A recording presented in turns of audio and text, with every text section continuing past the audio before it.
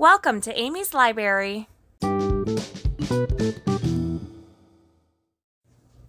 Tale of Timmy Tiptoes by Beatrix Potter.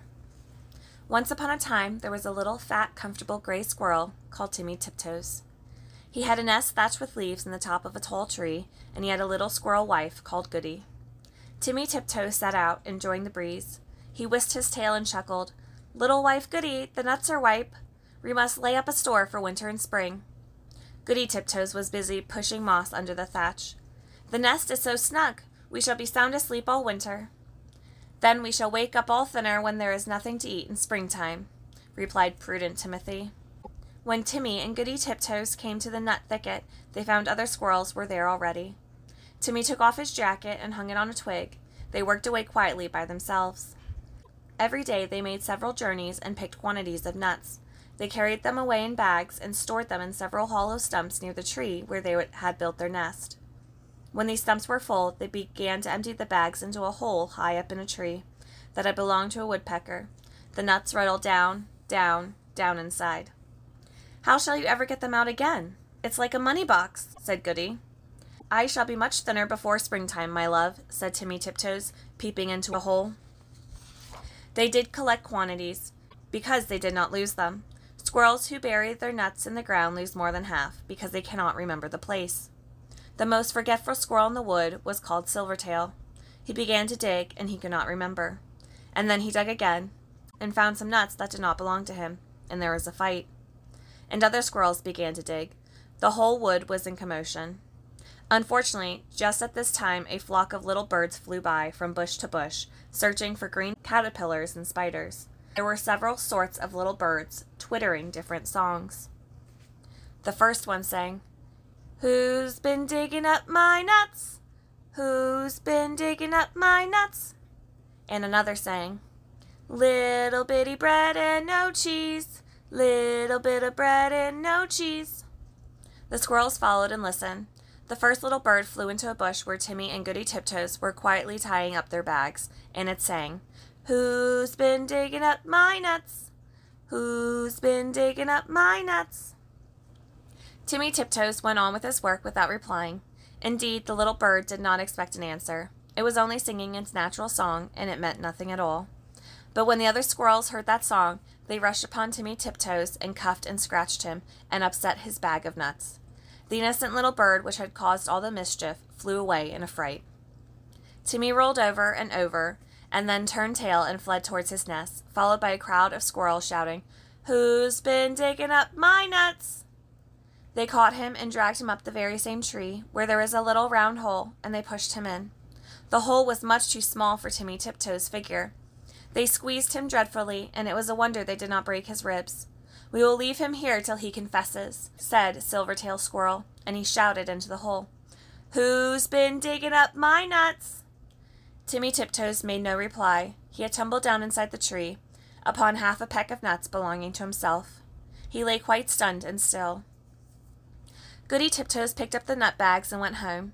She made a cup of tea for Timmy, but he didn't come and didn't come. Goody Tiptoes passed a lonely and unhappy night. Next morning she ventured back to the nut bushes to look for him, but the other unkind squirrels drove her away. She wandered over to the wood, calling, "Timmy Tiptoes! Timmy Tiptoes! Oh, where is Timmy Tiptoes?"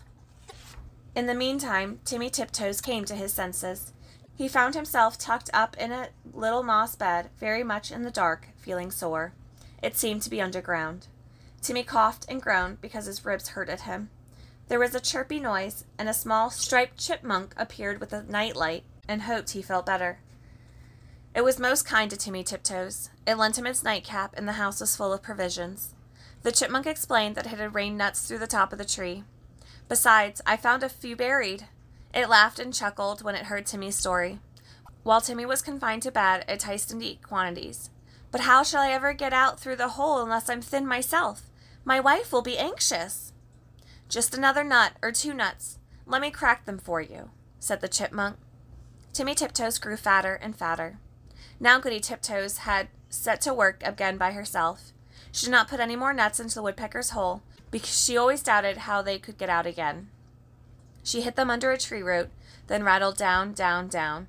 Once when Goody emptied an extra big bagful, there was a decided squeak, and next time Goody brought another bagful, a little striped chipmunk scrambled out in a hurry. It's getting perfectly full up downstairs. The sitting room is full, and they're rolling along the passage, and my husband, Chippy Hackee, has run away and left me. What is the explanation for the shower of nuts? I'm sure I beg your pardon. I did not know that anybody lived here, said Mrs. Goody Tiptoes. But where is Chippy Hackee? My husband, Timmy Tiptoes, has run away too. I know where Chippy is. A little bird told me, said Mrs. Goody Tiptoes. She led the way to the woodpecker's tree, and they listened at the hole. Down below there was a noise of nutcrackers, and a fat squirrel voice and a thin squirrel voice were singing together. My little old man and I fell out. How shall we bring this matter about? Bring it about as well as you can, and get you gone, you little old man.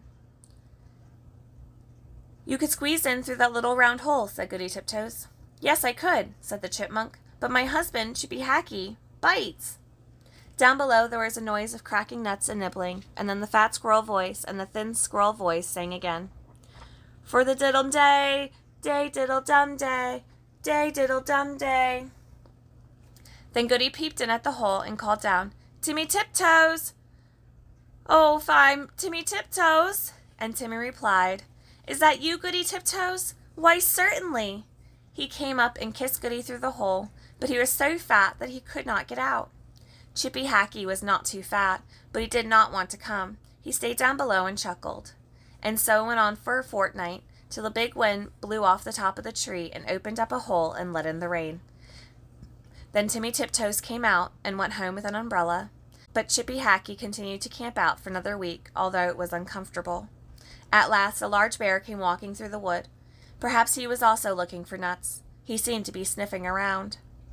Chippy Hackee went home in a hurry, and when Chippy Hackee got home he found he had caught a cold in his head, and he was more uncomfortable still. And now Timmy and Goody Tiptoes keep their nut store fastened up with a little padlock, and then whenever the little bird sees the chipmunks he sings, Who's been digging up my nuts? Who's been digging up my nuts? But nobody ever answers.